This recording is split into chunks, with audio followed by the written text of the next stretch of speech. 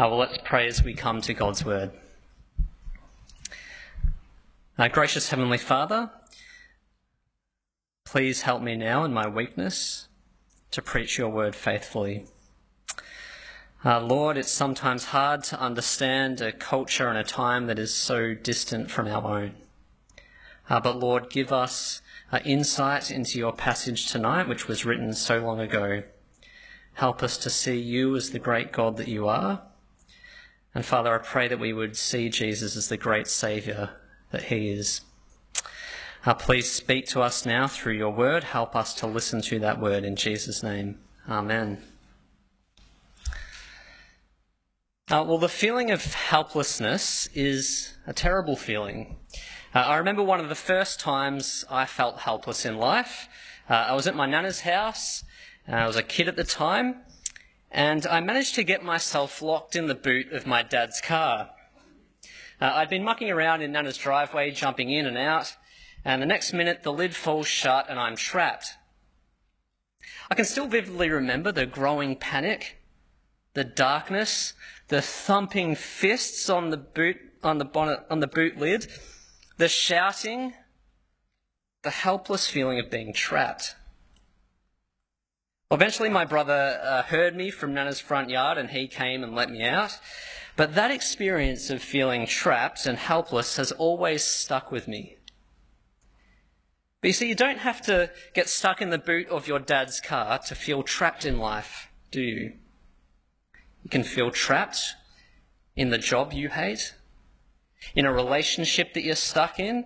You can feel trapped in the anxiety or depression that you walk with daily in life. But you see, what makes us feel truly helpless in these kind of circumstances is that when we're convinced no one sees us, no one cares about us, and no one's there to help us. And maybe some of you are actually feeling a bit like that this evening. Well, in Deuteronomy 21, God is showing us that he doesn't ignore those in helpless circumstances. He sees, he cares, and he helps. And we see this in 5 different cases of helplessness that Moses prepares Israel for as she gets ready to settle into the promised land. The case of the guilty town, the vulnerable wife, the unloved mother and son, the desperate parents, and the cursed criminal. So what we'll do is think about God's response in each of these cases, how they together point us to Jesus, and what it looks like to respond to those who are in helpless situations today. So let's jump right into it. Helpless case number 1, the guilty town. Now I suspect many of us have felt helpless in guilt at some stage. Perhaps we've felt the guilt of lying to our parents to get out of trouble or betraying a friend's confidence. When guilt comes, it feels like a kind of dark cloud is just hanging over us that never leaves. Well, there's a dark cloud of guilt hanging over this theoretical town in verses 1 to 9. In this picture, an innocent man has been found lying dead in a field, verse 1, and it's clear that he's been murdered. But what isn't clear is who the killer is. No one saw it happen, no one knows who did it. But while the killer may have disappeared, the guilt from the crime certainly hasn't. Notice that the guilt still hovers over the nearest town to the crime scene like a bad smell. Verse 2. And this town was the likely home of the killer, that's why. It was in a sense responsible for him and as such kind of absorbs part of the guilt of this grave sin. Now just imagine being one of the residents in that town, living under that cloud of guilt, the threat of God's judgment looming over you. Back in high school, we were forced to learn Shakespeare. It's always an interesting mix when it's country state school and Shakespeare coming together. But we had to learn Shakespeare's play Macbeth. And now I've forgotten almost all of that, but there's one line that I will never forget. Out, damn spot, out, I say. This is the helpless cry of Lady Macbeth, who after talking her husband into murdering the king is so racked with guilt that she is driven to insanity and then death. You see, as far as Lady Macbeth is concerned, nothing can wash the spot of blood away from her hands. And when I was Googling this quote, I was reminded actually of the following words spoken by the doctor who is brought in to help her and give aid to her. When he sees her ranting, he says, "More needs she the divine than the physician. God forgive us all." See, what does that actually mean? It means this lady doesn't need a doc's medicine. She needs God's forgiveness. And actually, it's the same with this town in Israel. They have blood on their hands, and they need the divine to forgive them. And notice that's exactly the help God promises to give. Look at verse 3. The elders are told to get a heifer that's young and vibrant, a sign of life and vitality, and then lead it down to a valley beside a flowing stream and break its neck as a sacrifice to atone for the sin. God provides a way out of the helplessness of guilt through the sacrificed animal. The cow cops the judgment, the people go free. See, only then will the town have clean hands, free from spot. And look at how the words in verse 6 and following emphasize this. Then all the elders of the town nearest the body shall wash their hands over the heifer whose neck was broken in the valley, and they shall declare, "Our hands did not shed this blood, nor did our eyes see it. Accept this atonement for your people Israel, whom you have redeemed, Lord, and do not hold your people guilty of the blood of an innocent person." Then the bloodshed will be atoned for, and you will have purged yourself the guilt of shedding innocent blood, since you have done what is right in the eyes of the Lord.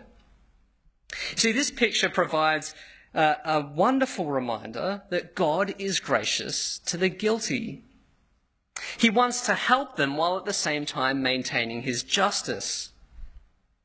Now, maybe you're here tonight and you think of God a bit more like just an angry headmaster up in the sky. Someone that's just always looking out for another reason just to whack you with the cane. Now, this picture actually shows us that God is actually kind to guilty people by taking away their sin through a sacrifice of atonement. If you're feeling helpless in guilt tonight, actually you too can know the joy of clean hands and forgiven lives through trusting in God's greater sacrifice of his Son, Jesus, which we're going to think about a little bit more shortly. But it's actually important to see what is happening here. God sees this guilty town. He actually cares about them, and he acts in his law to help them.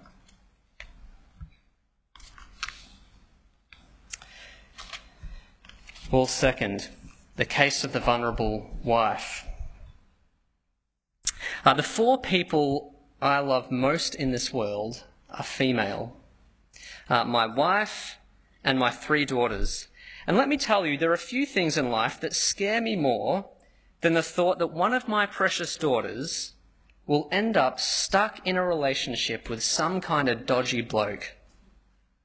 I recoil at the thought of one of them as a vulnerable woman living with an abusive man, someone who would treat them like garbage and use his power to simply get what he wants. And actually, that's why I own a shotgun. I'm kidding. But what comforts me about verses 10 to 14 is the knowledge that God actually doesn't want dodgy blokes taking advantage of vulnerable women either. And he actually cares a lot more than any of us dads. You see, these verses in 10 to 14 envisage a time of war when Israel fights against her enemies, defeats them, and starts taking captives from a conquered city in verse 10. Now, for most ancient nations, the practice of soldiers following a conquered victory in war was as simple as it was horrific. Rape, pillage, plunder. And you see, female victims of war were completely at the mercy of the foreign captors who felt entitled to use them and abuse them for their own sexual pleasure. But this is not to happen in Israel. See, verse 11 actually sort of walks us through a scenario. It paints a picture of an Israelite soldier being attracted to one of the captive women as she's being led out of that conquered city. Now just try and put yourself in the shoes of that captive woman for a moment. Okay, so you don't speak your captor's language, you don't understand what's being said. The support of your friends and family are gone. Your mind is consumed with fear as you kind of play out every possible scenario that you see coming your way. You actually feel completely vulnerable and helpless. But you see, it's not just the Israelite soldier who has his eye on this woman, is it? Actually, God sees her too. He sees her in her helpless state and he acts to protect her. You see, this law makes sure that this woman is not abused in the heat of the moment, but actually treated with respect and dignity. And I think you see it in sort of four notable ways. Firstly, the Israelite soldier is told that there is to be no sexual activity outside the secure confines of marriage. Second, before marriage even happens, this woman's given the right to mourn for her father and mother, verse 13, for a full month. Her grief must be respected. Thirdly, if marriage does take place, she is given the dignified status of a wife, not just a slave girl or a concubine in the house. See, look at the end of verse 13.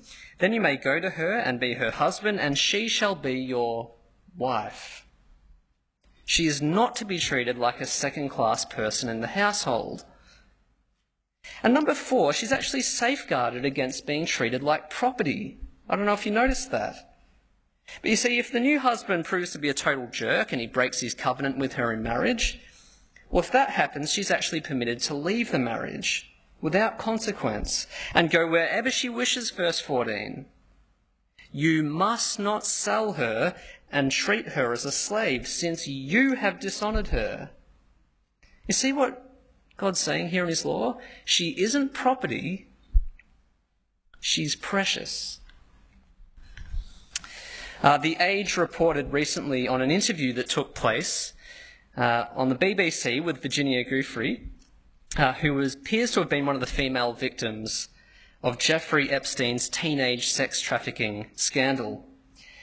And in the interview, Virginia spoke of helplessness, coercion, sexual abuse by rich and powerful men. It was quite a heartbreaking interview, actually, and at one point in the interview, she said, "It was a wicked time in my life. It was a really scary time in my life. These powerful people were my chains." And you see, the Jeffrey Epstein scandal should repulse us as Christians. These were young and vulnerable girls being passed around for pleasure. And God is saying to Israel, don't you dare do likewise. These vulnerable women are not property, they are precious. So you treat them with dignity and respect. In Psalm 146, verse 9, we read this: "The Lord watches over the foreigner and sustains the fatherless and the widow, but he frustrates the ways of the wicked." See, the Lord cares about vulnerable people. He cares about the vulnerable wife here, and actually we should too. God sees this woman's helplessness. He cares about her. He helps her. Helpless case number 3, the unloved mother and son. Ali Wiesel, the Jewish author and Holocaust survivor, famously wrote these words: "The opposite of love is not hate, it's indifference." It's kind of saying, I simply don't care about you or your suffering. And see, I wonder if you've experienced that kind of attitude from anyone in your life. Maybe you've actually experienced the horror of that kind of attitude in your actual family. The person or people that should have loved you the most were actually the most indifferent towards you. And actually that's kind of exactly the case that's envisaged here in verses 15 and 17. So let's consider it. A man has 2 wives, which, by the way, is actually something that the Bible never endorses, but rather regulates in loving ways in a time and culture in which it was commonplace. So the Bible doesn't endorse multiple wives, but regulates the practice where it happens in time and history. But let's go back to it. So a man has 2 wives, but loves one and not the other, verse 15. Now both wives bear him sons, we're told, but it's actually the unloved wife who bears him the firstborn son. And so in this time and culture, a double share of the inheritance should rightly go to the son of the unloved wife. You see, this guy's heart's not beating for that son, is it? So he's thinking, but I actually love the other wife. I don't really care about her. And I want my son with my favourite wife to get the double share, so I might actually just go ahead and write that into my will. Now, in this time and culture, the unloved wife and son would have been completely helpless in this power imbalance, patriarchal society. But you see, this unloved mother and son are not hidden from God's sight in this household, are they? God sees them, he cares about them, and he acts in this law to help them. Verse 16, the father must not give the rights of the firstborn to the son of the wife he loves in preference to his actual firstborn. Don't be evil and play favourites with your sons. Verse 17, he must acknowledge, not ignore, the son of his unloved wife as the firstborn by giving him a double share of all he has. And just look at the dignity that God places on this forgotten boy. In verse 17 it says, that son is the first sign of his father's strength. The right of the firstborn belongs to him. You see, like the vulnerable wife we just read about, God imparts worth and value to the unloved son. He's not to be treated as an inconvenience or a disappointment. He's to be treated as the first sign of his father's strength. I know there are a number of you here tonight who perhaps feel as though your parents failed you as kids. Perhaps you still feel like they are failing you a bit.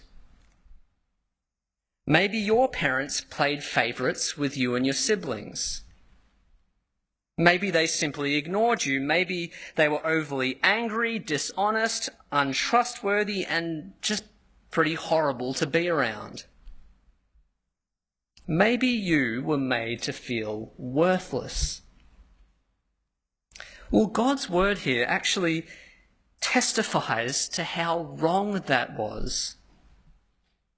But it also is a reminder to you that you actually do have worth in God's sight. You see, God sees the unloved mother and son here. He cares about them, and he acts to help them in their helplessness. Helpless case number 4, the desperate parents. I remember experiencing the desperation of a mother and father many years ago over the phone. I had rung to ask them if they could collect their teenage child from a youth event that I was running because their behaviour was just going out of control. But what the parents said to me on the phone, they were both on the phone with me, kind of like shocked me. I said, we're sorry, but there's really nothing we can do. They won't listen to us. And we can't force them into the car. So we can't actually come right now. I remember thinking, that just sounds helpless. And that was my only port of call for help. Now I feel helpless. Well, it's helpless parents we see in verses 18 to 21, isn't it? You see, these parents are at their wits' end. Their son is out of control and nothing they do seems to work. They've been trying to discipline their son, but he just won't listen to them or obey them, verse 18. They're helpless. But really, it's the son who's looking pretty helpless too, isn't it? In verse 18, we read that he is stubborn and rebellious. Again in verse 20, stubborn and rebellious. Also in verse 20, glutton and drunkard. Now, this isn't just some naughty boy. This is likely a young adult who is persistently and willingly rebelling against the good guidance and care of his parents.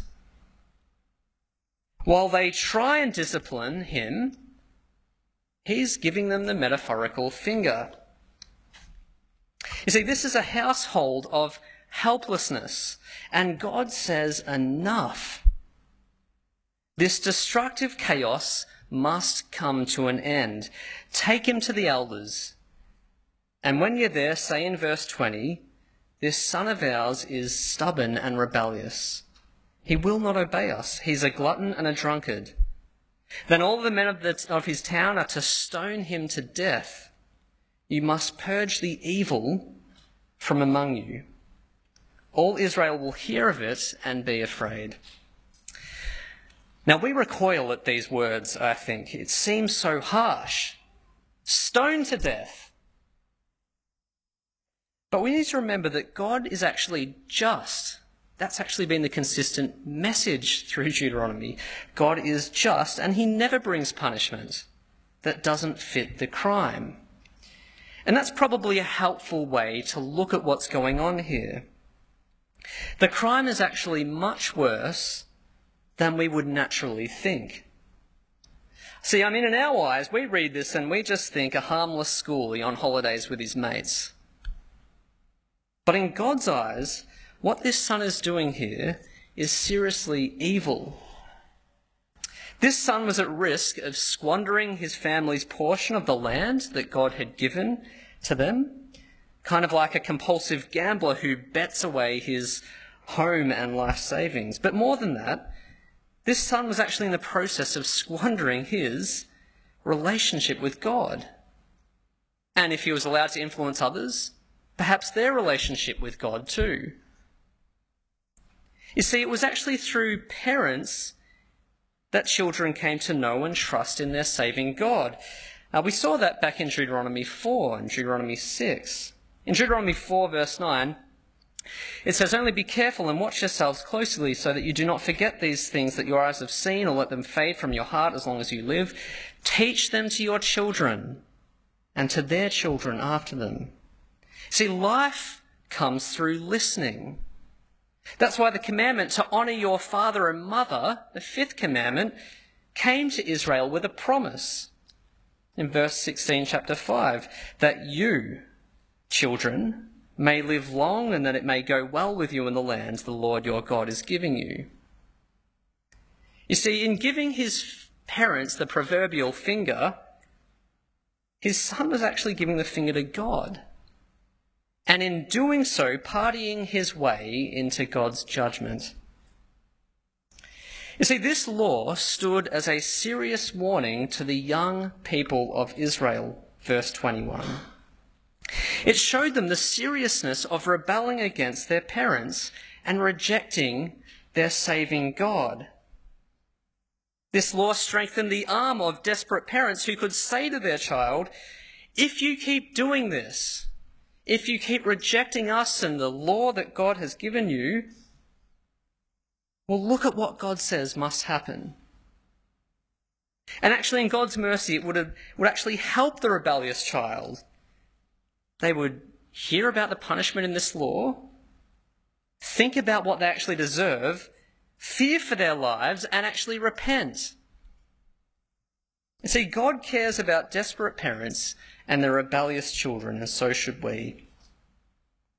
When we see parents burdened by rebellious children, we should be praying for them and supporting them as a community. If the situation's getting violent, well, we need to support the family by helping them find alternative accommodation for the child.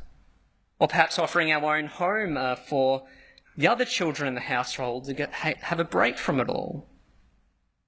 Now, we're not called to stone a rebellious child to death now in God's kingdom, but we are called as a community to reinforce the message of Christian parents to their children, that willful and persistent rebellion to God will bring about his judgment.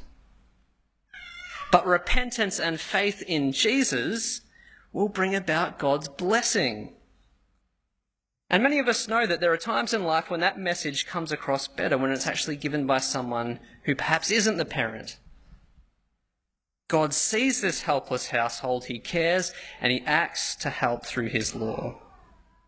Finally, the helpless case of the cursed criminal. This is perhaps one of the most helpless cases of all in this picture. You have a man who is convicted of a crime worthy of death, verse 21. He's executed for his sin and he's placed upon a pole so that all may know and be warned about the curse that comes with breaking God's law. And it's a helpless picture. The man is cursed for his dead body, cursed and his dead body exposed. And just imagine the grief of his relatives. Not only are they devastated by his sin, now they are in anguish at the sight of their son or brother or cousin hanging there. But you see, even in this final tragic moment, God sees, God cares, God acts. Now, in most other nations of this time, an executed criminal would have been left overnight exposed. His body would have been torn to pieces by scavenging animals. It was a gruesome practice that was designed to heap shame upon shame. But notice here that God doesn't let that happen. This man's body is to be buried the same day, verse 23. His family hasn't sinned, and it would be cruel to make them witness such a grisly scene. But it's actually more than that. God doesn't want this body desecrating the land that his people occupy. The land is supposed to be an ongoing source of blessing and life for Israel, not an ongoing source of curse and death. To bury the body is a sign that the land and community is now free from the curse that is associated with this man's sin. See, even in the helpless case of a cursed criminal, God sees, he cares, and he acts through his law to help. So what do these 5 cases of helplessness tell us? Well, I think they tell us that God has a heart for the helpless. He sees people in their distress, he cares about them and the people in their lives, and he acts to help them. And in fact, it's this heart of helplessness that we see on full display when God sends his son Jesus into the world. You see, the Bible describes all people as those who are completely helpless in sin. We've all shaken the proverbial fist at God and said, I don't need you calling the shots in my life. I'm going to live on my terms, not yours. And actually, in the parable of the lost son in Luke 15, Jesus actually compares sinners to someone like the rebellious son that we've just thought about. People who have given the finger to a loving God. See, this attitude of rebellion to God might not always express itself in big and obvious ways like the rebel son, but it is actually deeply rooted in all of us. Think about it. God calls us to love our neighbour as we love ourselves. But we rebel against God when we envy what our neighbour has, when we lust after him or her, or hate a neighbour in our heart. See, every person is guilty of sin. Every person is actually like the town in verses 1 to 9. Guilty. Every person is actually like the cursed criminal in case 5, deserving of judgment and death for our sin. Every person is guilty, cursed and helpless. But look at how God comes to our rescue in Jesus. See, read with me Romans 5, 6 to 8 on the screen. You see, at just the right time, when we were still powerless, that is, helpless in sin, Christ died for the ungodly. Very rarely will anyone die for a righteous person, though for a good person, someone might possibly dare to die. But God demonstrates his own love for us in this: while we were still sinners, Christ died for us. You see, Jesus is God's help for helpless sinners. Through his death on the cross, Jesus becomes the sacrifice that atones for our sin and removes our guilt forever. Through faith in Jesus, we are set free from the curse that falls on lawbreakers, because Jesus willingly took our curse upon himself at the cross. Paul actually references this chapter of Deuteronomy in Galatians chapter 3, where he says, Christ redeemed us from the curse of the law by becoming a curse for us. For it is written, everyone who is hung on a pole is cursed. Jesus, God's help for helpless sinners. A few Christmases ago, the kids and I created a new Christmas decoration for the tree. It's been getting used, this decoration, each year since. It's a household favourite. Among the baubles and the tinsel hangs on our Christmas tree a little man shaking his fist at God with 1 Timothy 1:15 written on his chest, which reads, Christ Jesus came into the world to save sinners. See, for the past few years, this little guy has been reminding us of the great truth of Christmas, that God sent his Son to save helpless sinners like us. Jesus died for our sins. God raised him from the dead and has made him Lord of all. Every helpless sinner who now calls on Jesus will be forgiven and brought into an eternal relationship with the living God. And as for those of you who feel particularly vulnerable, loveless, or desperate in the situations you are in life, well, in Jesus, in trusting him, you can rest assured that he sees you, that he cares about you, and that he acts to help you. You see, for the vulnerable person, Jesus keeps you eternally secure in his care and will actually bring to account all acts of evil ever done to you at the final judgment. For the unloved person, Jesus brings you into the unimaginable love of God, the love that did not hold back his Son for sinners. For the desperate person, Jesus promises to give daily grace and wisdom and endurance. And actually one day Jesus will return and take us all out of this sinful, stained world and into our eternal home where there is, with him, where there is no more abuse or danger or lovelessness or neglect, guilt or curse. In Revelation 21, we read, And I heard a loud voice from the throne saying, Look, God's dwelling place is now among the people, and he will dwell with them. They will be his people, and God will himself be with them and be their God. He'll wipe every tear from their eyes. There'll be no more death, or mourning, or crying, or pain. For the old order of things, the old order of helplessness, has passed away. If you don't yet know Jesus as your Saviour, or would simply like some reassurance of his love and care for you if you trust him already, then come and speak to me after the service, or Neil, or a Christian that you know. But we're not yet in the new heavens and the new earth, are we? Sin and all the helpless situations that flow from it are still a reality in our world. And actually that just reminds us how important it is to keep living as people who show genuine love to the helpless in our community, like God demonstrates in Deuteronomy 21.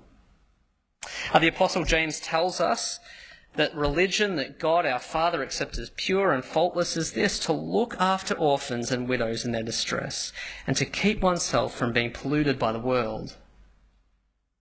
See, God wants us to help, to love the helpless like he does.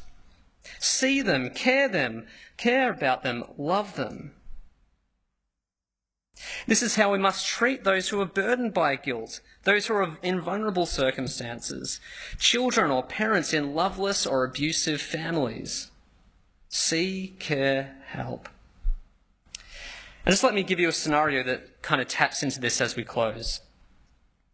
Let's say you get chatting with your neighbour over the fence and she shares with you, through tears, how her partner often gets angry with her, and how it all occasionally gets out of control and she just becomes incredibly unsafe. How do you respond in that conversation? How do you respond to her? Well, I think Deuteronomy 21 tells us that we need to imitate the heart of God and care about what's actually going on here. In fact, as people who have received help in our helpless state, shouldn't we be the first to give help to others when they're helpless? So you choose to see this woman in her helpless state. You don't let the comment pass by. You don't simply rationalise it away. You see her as someone who is valuable, but also vulnerable at this point. And also you choose to care. To cultivate a compassionate heart, you try and put yourself in her shoes. You think, how terrified would I be to live in her situation? I'd really want someone to care about me. And also you choose to help. You tell her that you're praying for her, that God would protect her in her circumstances, that she would come to know his deep care for her in Jesus, the one who dies for her sins. But you also advise her on what options she has in terms of reporting criminal behaviour and seeking protection through the courts. Perhaps you offer her another place for her to stay, maybe not your place if it's too close, but maybe you bring the community of believers in. Maybe there's another older couple in the congregation that would be willing to have her stay with them for a little while. See, now I'm sure that in many situations like this, we fail to love properly, or we'll make mistakes and we'll probably need to try again. But let us actually pray that in grateful obedience to God, we would be like him and become people who see, care and help. As we close, William Wilberforce, the 18th century Christian politician who fought to end slavery in the British Empire, put it like this: true Christians consider themselves not as satisfying some rigorous creditor, but as discharging a debt of gratitude. You see, Wilberforce wasn't trying to set people free from the helpless situation of slavery. He wasn't doing that just to earn his way into God's good books. He did it because he himself knew the blessing of being freed from his own helpless state of sin through faith in Jesus. Let's pray that we too might be captivated by Jesus' saving help and give ourselves to helping those who are helpless. Let's pray. Our gracious Heavenly Father, we thank you that in our helpless state, you chose to help and save us. Thank you that in your great love, you chose to send your Son Jesus. Thank you that he became that sacrifice of atonement for our sin. Thank you that he became a curse for us so that we would receive your blessing. In Jesus' name, amen.